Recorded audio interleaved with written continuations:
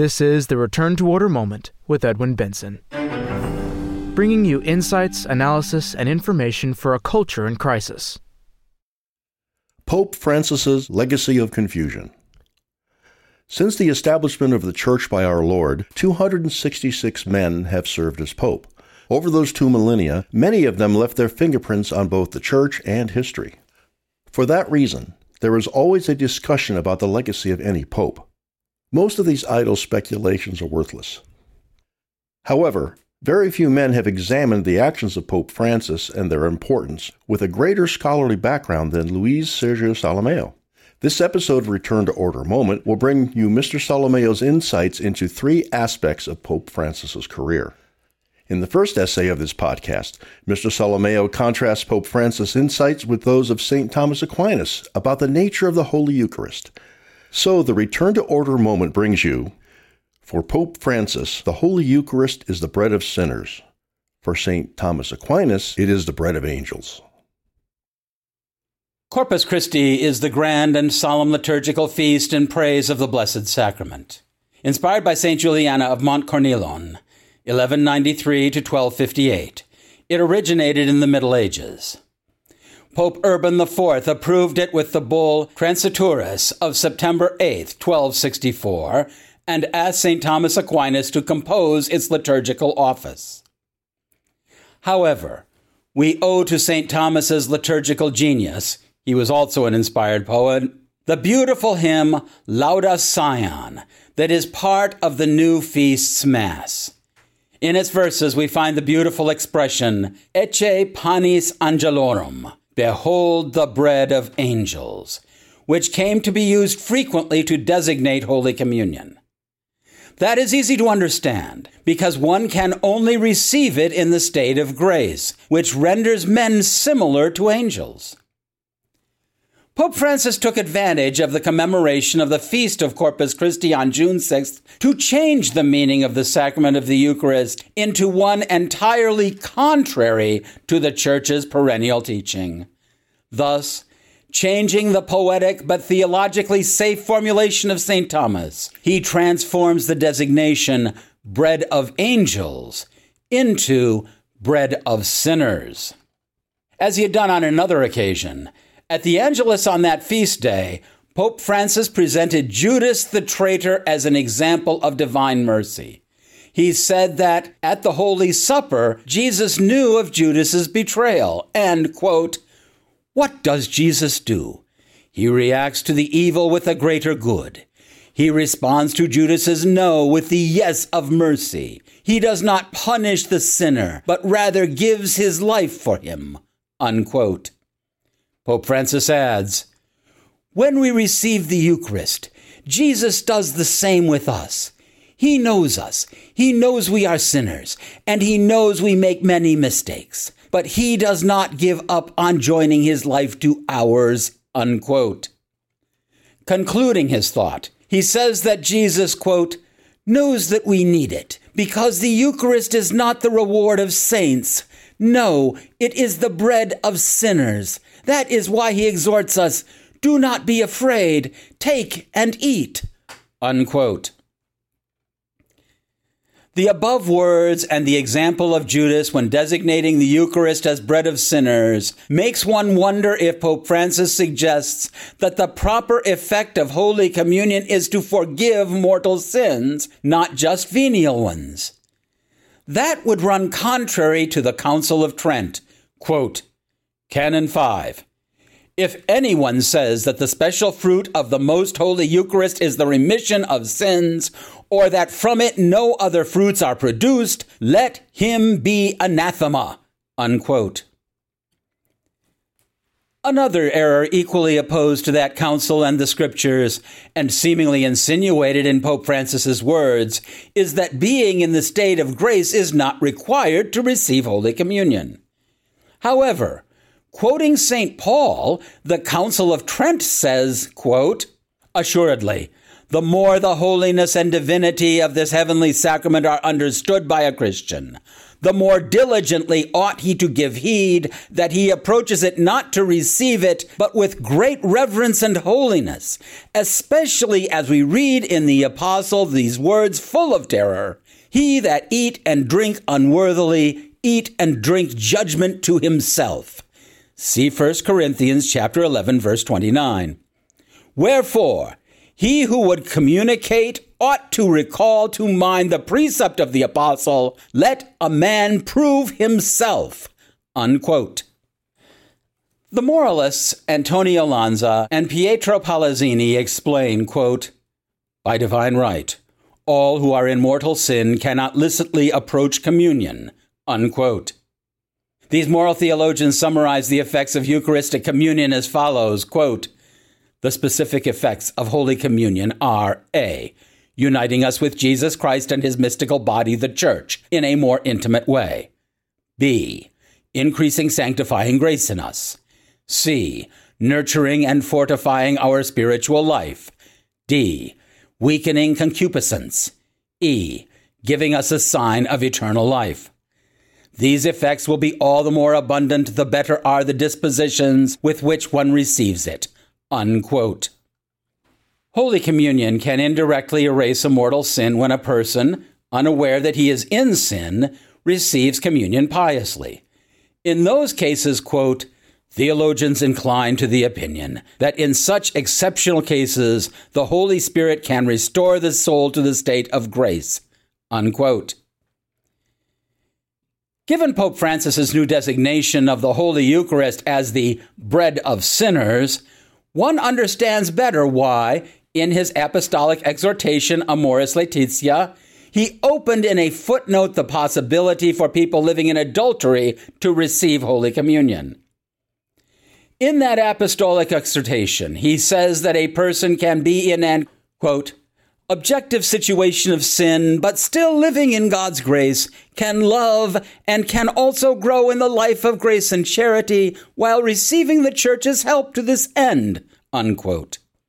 In a note he says, "In certain cases, this can include the help of the sacraments, because the Holy Eucharist, quote, is not a prize for the perfect, but a powerful medicine and nourishment for the weak," unquote. The bishops of the Buenos Aires pastoral region made it entirely clear what Amoris Laetitia said confusingly. They say that in certain cases when the first marriage cannot be the object of annulment, quote, Amoris Laetitia opens the possibility of access to the sacraments of reconciliation and the Eucharist, see notes 336 and 351. In turn, these dispose the person to continue maturing and growing with the power of grace, unquote. In his response to these bishops, Pope Francis praises their pronouncement and adds, quote, "This writing is very good and makes fully explicit the meaning of chapter 8 of Amoris Laetitia. There are no other interpretations," unquote. Pope Francis thus deems authentic the interpretation of the Argentine bishops, according to which married couples in adultery can receive sacramental absolution and communion without abandoning their sinful situation. This is perfectly consistent with seeing the Holy Eucharist as the bread of sinners. It is good to add that, according to the traditional doctrine sanctioned at the Council of Trent, a confession made without repentance and the firm purpose of abandoning sin is invalid and a profanation of the sacrament. On September 19, 2016, 4 cardinals of the Holy Church, Carlo Caffarra, Joachim Meissner, both deceased, Raymond Burke, and Walter Brandmüller, addressed to Pope Francis a request for clarification in the form of dubia, or doubts, on the new doctrines contained in Amoris Laetitia, especially on the Holy Eucharist and the Sacrament of Penance.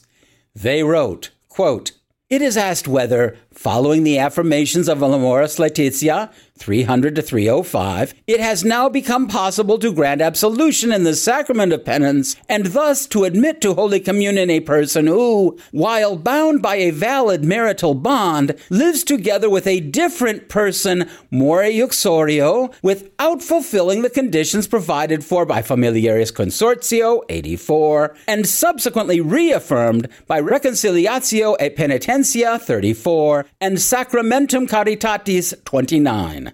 Can the expression, "in certain cases," found in Note 351 of the Exhortation Amoris Laetitia, be applied to divorced persons who are in a new union and who continue to live more uxorio, or as husband and wife? Unquote. To this day, almost 5 years later, Pope Francis has not responded to the dubia. His silence in this regard is now public and notorious throughout the Catholic world. The following year, on July 16, 2017, a group of Catholic theologians and intellectuals published a document titled Correctio Filialis de Haeresibius Propagatis. They showed the same concern as the cardinals. They wrote forcefully, quote, "Several passages of Amoris Laetitia, in conjunction with acts, words, and omissions of your holiness, serve to propagate 7 heretical propositions." Unquote. Is it not a blasphemy to call the Holy Eucharist bread of sinners? The sacraments bestow grace on those who receive them worthily. None of them can be given to an adult who is not in a condition to receive them. Even for penance or confession, currently called the Sacrament of Reconciliation, to produce its effects of restoring a sinner to the state of grace, he needs to seriously confess his sins with perfect, or at least imperfect, repentance and a firm resolve to abandon sin. According to Lanza and Palazzini, quote, "Whoever consciously receives the sacrament without the proper dispositions commits a serious sin of sacrilege because it renders useless the rite that Christ instituted as an effective sign of grace." They conclude, "The profanation of a very holy thing is a grave insult against the divine founder. Concretely, the state of grace is required to receive the sacraments of the living. If that is missing, sacrilege is committed." Unquote.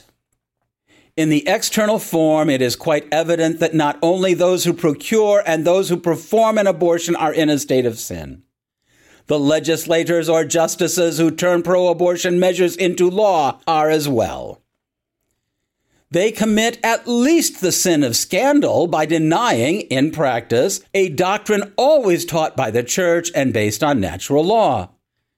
Pope Francis's singular teaching that the Holy Eucharist, the bread of angels, is the bread of sinners, has serious practical consequences. No one can deny that he is at least silent on this matter regarding the dubia. Furthermore, instead of supporting courageous bishops who take Catholic doctrine seriously and publicly state how allowing such politicians to receive Holy Communion is incompatible with Church doctrine, Pope Francis consistently favors concessive prelates. Let us close with the verses of St. Thomas Aquinas recited in the sequence of the Mass of the Feast of Corpus Christi. "Behold the bread of angels, for us pilgrims food, and token of the promise by Christ spoken, children's meat to dogs denied, shown in Isaac's dedication, in the manna's preparation, in the paschal immolation, in old types presignified. Jesu, shepherd of the sheep, thou thy flock in safety keep, living bread, thy life supply, strengthen us, or else we die. Fill us with celestial grace, thou who feeds us below, source of all we have or know. Grant that with thy saints above, sitting at the feast of love, we may see thee face to face. Amen. Alleluia. Another area in which Pope Francis's position spreads confusion is in his attitude about homosexual sin. Before we read Mr. Solomeo's essay, we insert this short statement from the American TFP about this delicate issue. Taking a principled, not a personal stand. As practicing Catholics, we are filled with compassion and pray for those who struggle against violent temptation to sin, be it toward homosexual sin or otherwise. We are conscious of the enormous difference between these individuals who struggle with their weakness and strive to overcome them, and others who transform their sin into a reason for pride and try to impose their lifestyle on society as a whole, in flagrant opposition to traditional Christian morality and natural law. However, we pray for them too. According to the expression attributed to St. Augustine, we hate the sin but love the sinner. And to love the sinner, as the same doctor of the Church explains, is to wish for him the best we can possibly desire for ourselves, namely, quote, that he may love God with a perfect affection, unquote. See St. Augustine, Of the Morals of the Church, number 49. As is obvious from this statement, Church teaching about homosexual acts has always been abundantly clear. Pope Francis's position is confused at best. On one hand, he has made statements that confirm the Church's historical teachings. On the other, he praises those who take contrary positions. Some observers have referred to the Pope's lack of a clear stand as weaponized ambiguity. Mr. Solomeo attempts to clarify the picture and give it an historic perspective in his essay, Is Pope Francis enabling homo heresy inside the Church? On October 31st, 1517, Martin Luther, a friar without a vocation, nailed his libel of revolt at the door of the All Saints Church in Wittenberg, Saxony. Although everything had already been prepared for this revolt, that symbolic gesture triggered from the bosom of the Catholic Church the apostasy of much of Europe. By then, universities had been teaching subjectivist philosophies which, by denying reality, denied the truth. Part of the clergy had become worldly and adhered to the new doctrines. In turn, a covetous and decadent nobility was eyeing the Church's assets. Charles V, a weak Catholic emperor, and Leo X, a Renaissance pope, both more concerned with politics and pleasures, allowed the revolt to spread. 5 centuries later, the flames of revolt broke out. On February 22nd, the Congregation for the Doctrine of the Faith answered in the negative a question, dubium, on the liceity of blessing same-sex unions. Pope Francis had approved the answer.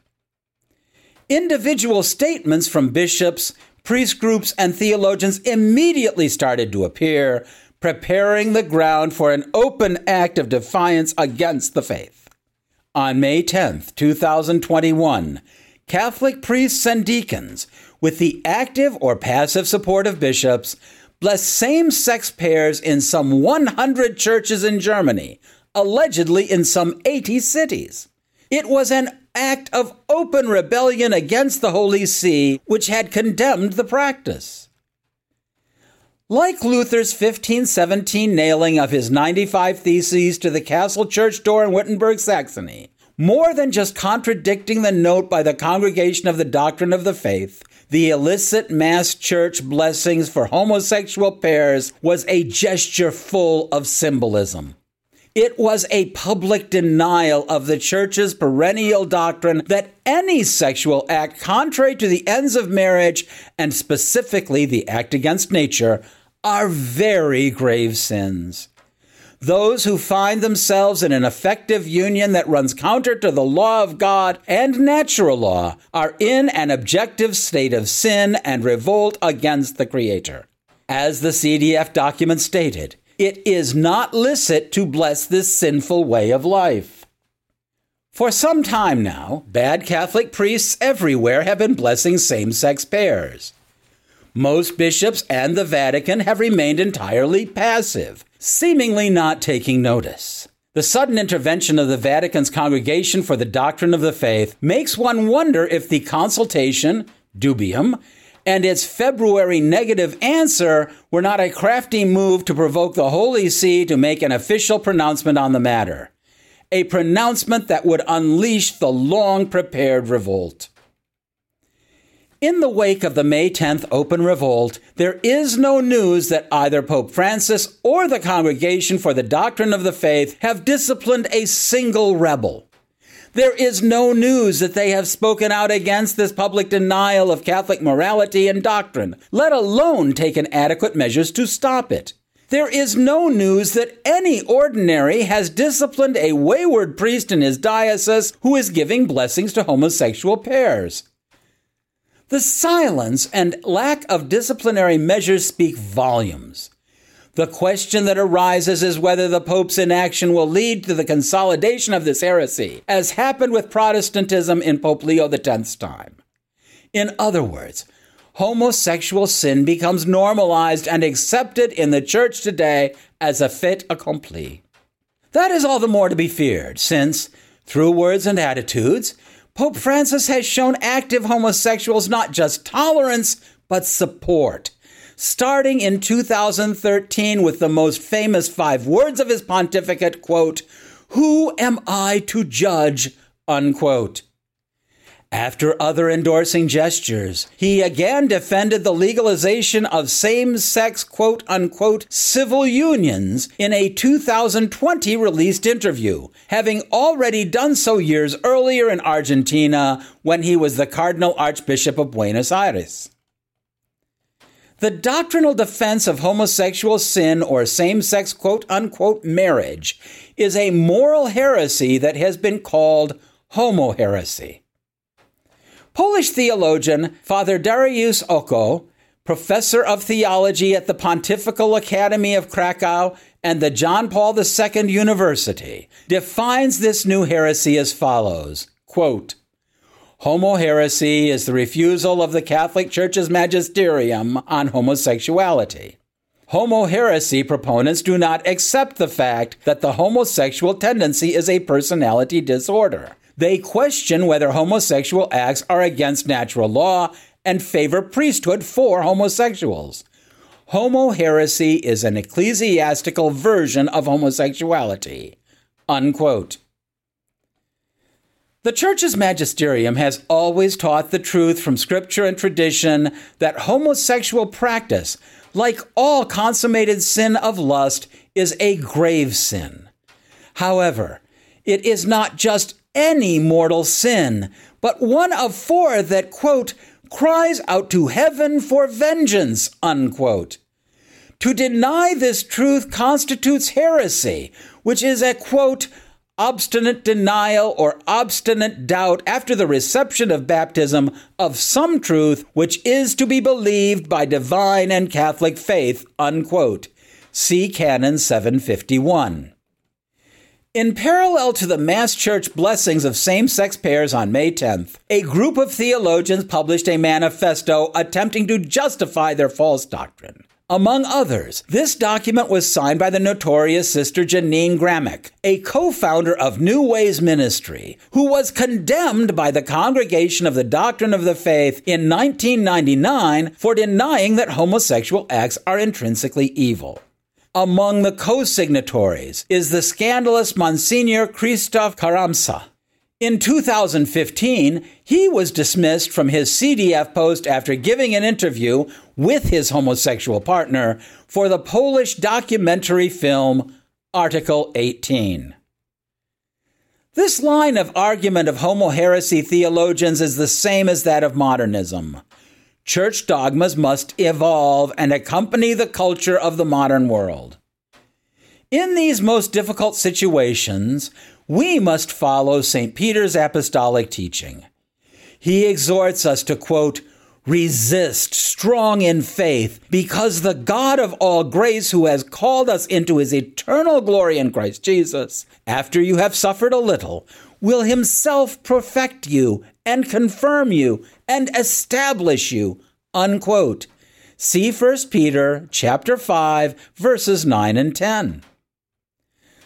Let us not be discouraged by the apocalyptic ordeals in this church crisis.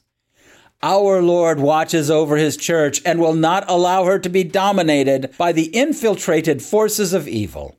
His very words in the gospel assure us of that. We draw courage from the fact that Our Lady herself promised at Fatima that her Immaculate Heart will triumph. We trust in her, the most pure Virgin who alone crushes all heresies. She will trample underfoot this new heresy that glorifies the sin for which Sodom and Gomorrah were destroyed by fire. If Pope Francis' position on the Eucharist and homosexual sin are confusing, his ideas about the role of the Church in the modern world are positively mystifying. In May 2020, the Pope's apparent position was that the one true Catholic and Apostolic Church was on the same level as the world's many false religions. Mr. Solomeo discussed this troubling episode in his essay, Pope Francis Submits to Religious Leaders Opposed to Our Lord Jesus Christ. The Higher Committee of Human Fraternity, an interreligious organization composed of Islamic, Jewish, and Catholic members, called for May 14th to be a journey, quote, for fasting, works of mercy, prayers, and supplications for the good of all humanity, unquote. During the May 3rd Regina Caeli in St. Peter's Square, Pope Francis stated, quote, since prayer is a universal value, I have accepted the proposal of the Higher Committee for Human Fraternity, unquote. Based on this prayer is a universal value premise, regardless of people's faith, intention, or way of praying, Pope Francis called on, quote, unquote, believers of all religions to heed the Higher Committee's call and to hold a day, quote, of prayer, of fasting, and works of charity to implore God to help humanity overcome the coronavirus pandemic, unquote. In closing, Pope Francis urged, quote, remember May 14th, all believers together, believers of different traditions, to pray, fast, and perform works of charity, unquote. During Mass on May 14th, the Pope joined the initiative. He emphasized in his sermon that, quote, thanks to the courage that this High Committee for Human Fraternity has shown, we have been invited to pray together according to one's own tradition and to hold a day of penance, fasting, and also charity, helping others, unquote. Pope Francis himself preempted the objection that can properly be made to this interreligious initiative, quote, maybe some will say this is religious relativism and cannot be, unquote. However, the Pope denied the objection's validity and doubled down, saying, quote, but how can we not pray to the Father of all? Everyone prays the way he knows and can as received from his own culture, unquote. Now, to affirm that each one prays as he knows, as he can, according to his own culture, is to accept the essence of religious relativism, which consists in rejecting all objective norms and absolute truth. In short, it is to fall into complete religious subjectivism. That is all the more so since the Pope addresses, quote, believers of all religions who pray, each according to his own tradition, unquote.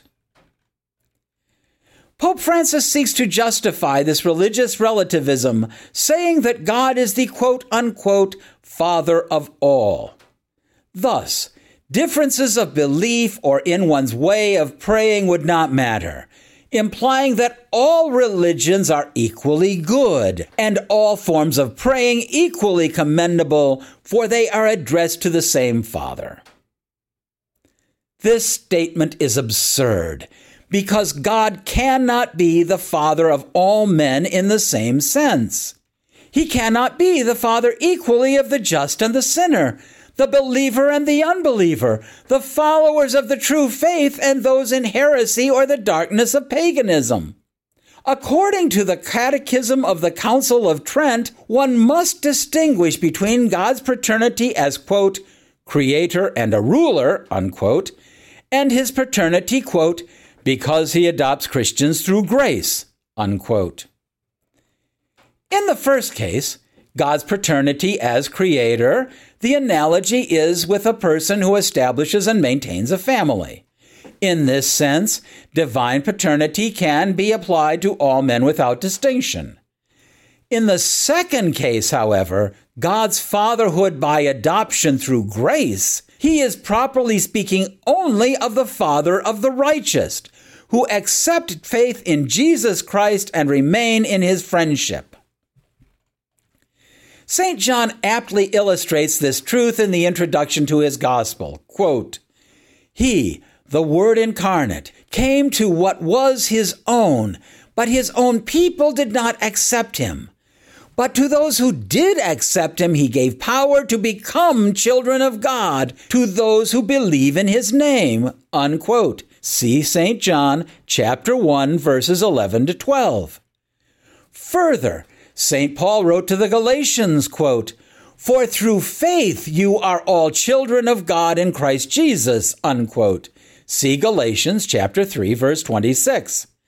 In addition, he wrote to the Romans, quote, "The Spirit itself bears witness with our spirit that we are children of God, and if children, then heirs, heirs of God and joint heirs with Christ, if only we suffer with him so that we may also be glorified with him," unquote.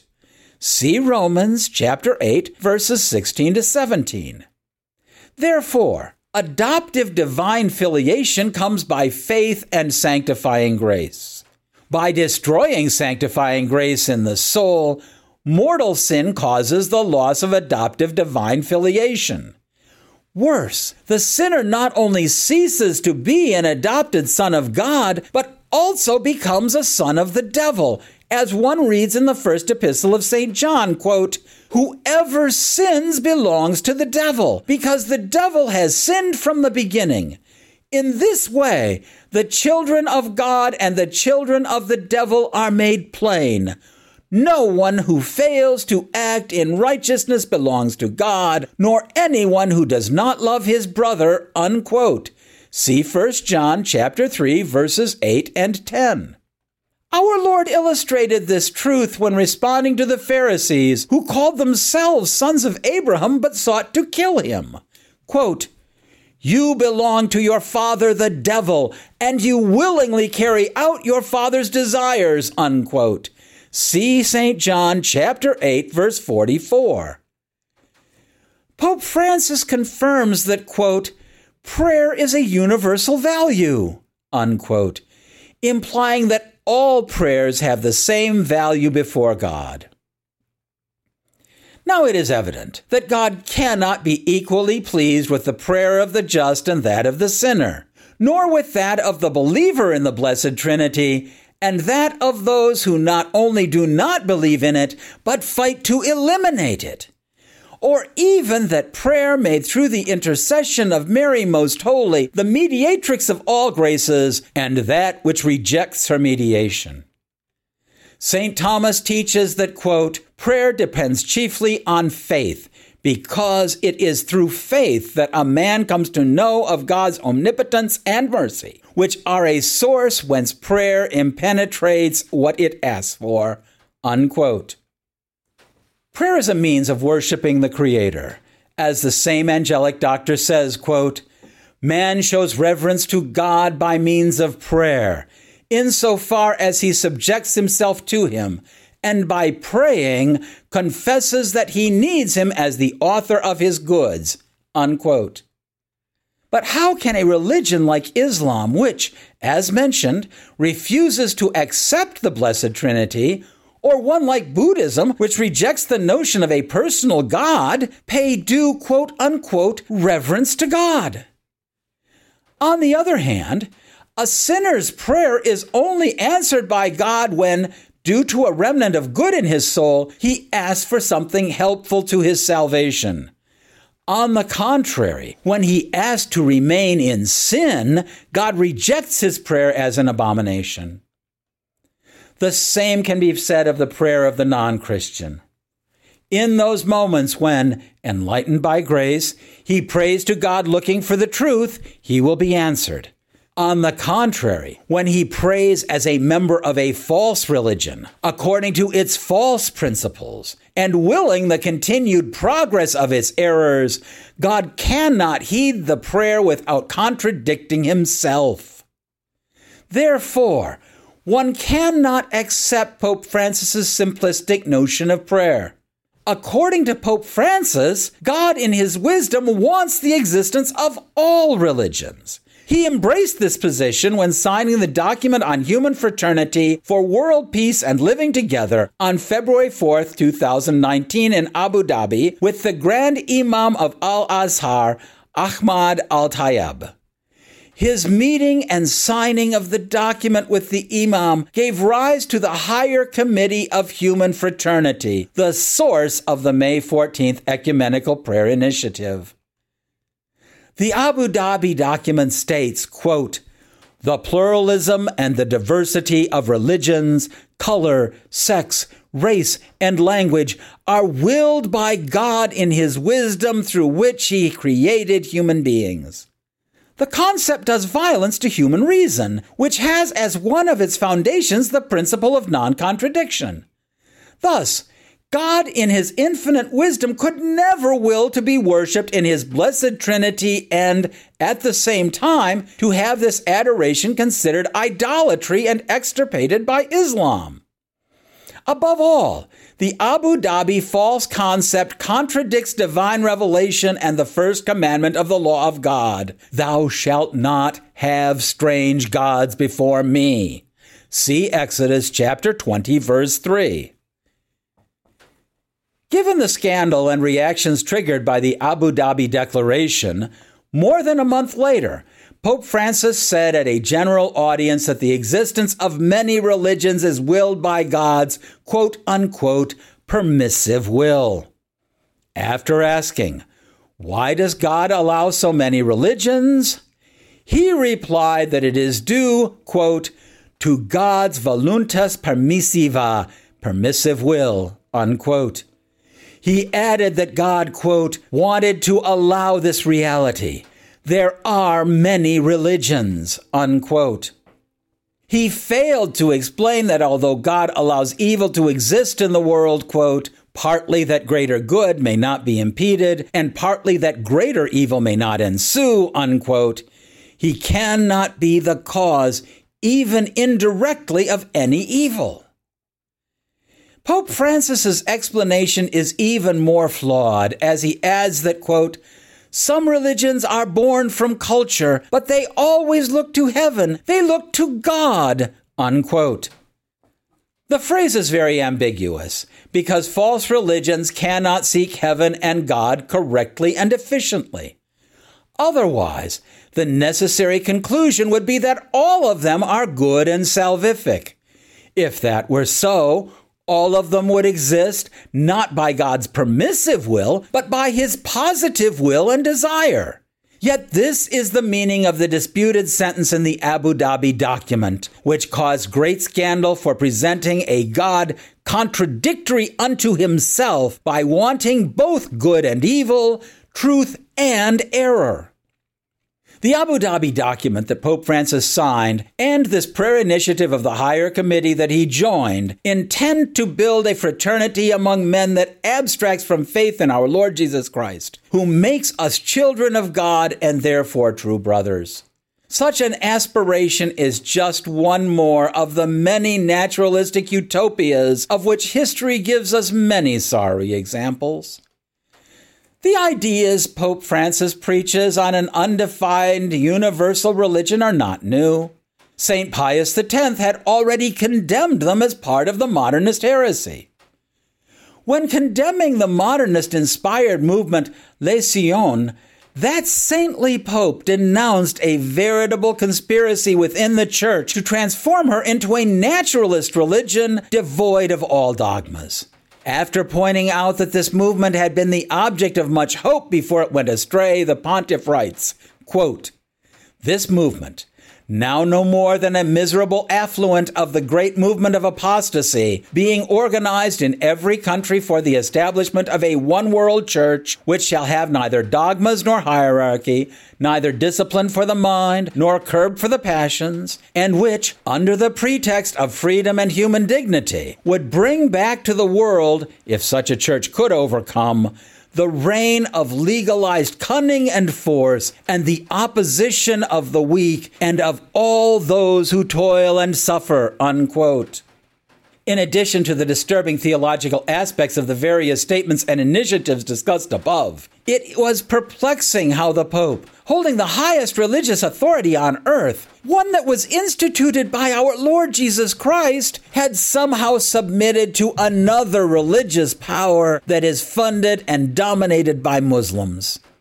An example of the bewilderment that it caused is a priest's letter to the Catholic journalist Aldo Maria Valle, who published it on his blog.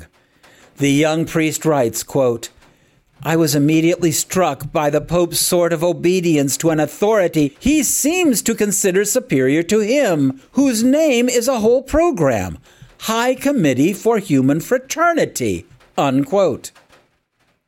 Is Francis, through this gesture, implicitly abdicating from the papacy? While this is a delicate question, it cannot fail to occur to many, since he recently renounced the use of Vicar of Christ as a papal title.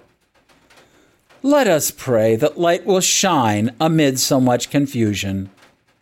May Mary Most Holy, Seat of Wisdom, guide us in this situation and help us to remain faithful to the one true church of our Lord Jesus Christ. This concludes Pope Francis's Legacy of Confusion. Thank you so much for listening. Return to Order, of which this podcast is only a part, strives to be a source of light in a dark and disordered world. Your prayers are appreciated. All of Mr. Solomeo's essays have extensive footnotes. Links to the printed articles are provided in the show notes so that interested listeners can find his sources of information. If you have enjoyed this podcast, we ask you to subscribe and give us a 5-star rating with the service through which you are listening to it. Increased subscriptions and high ratings mean that more people will be directed to the Return to Order moment when searching for new podcasts. So, by rating us, you can help Return to Order be more effective. In addition, subscribers gain access to all previous episodes of the Return to Order moment. We would also like to recommend the book which spells out our motivations behind our work. Mr. John Horvat's book, Return to Order, is available as a free download through our website, www.returntoorder.org, or in printed and recorded form through our bookstore. All rights are reserved. Copyright 2021 by the American Society for the Defense of Tradition, Family, and Property, TFP.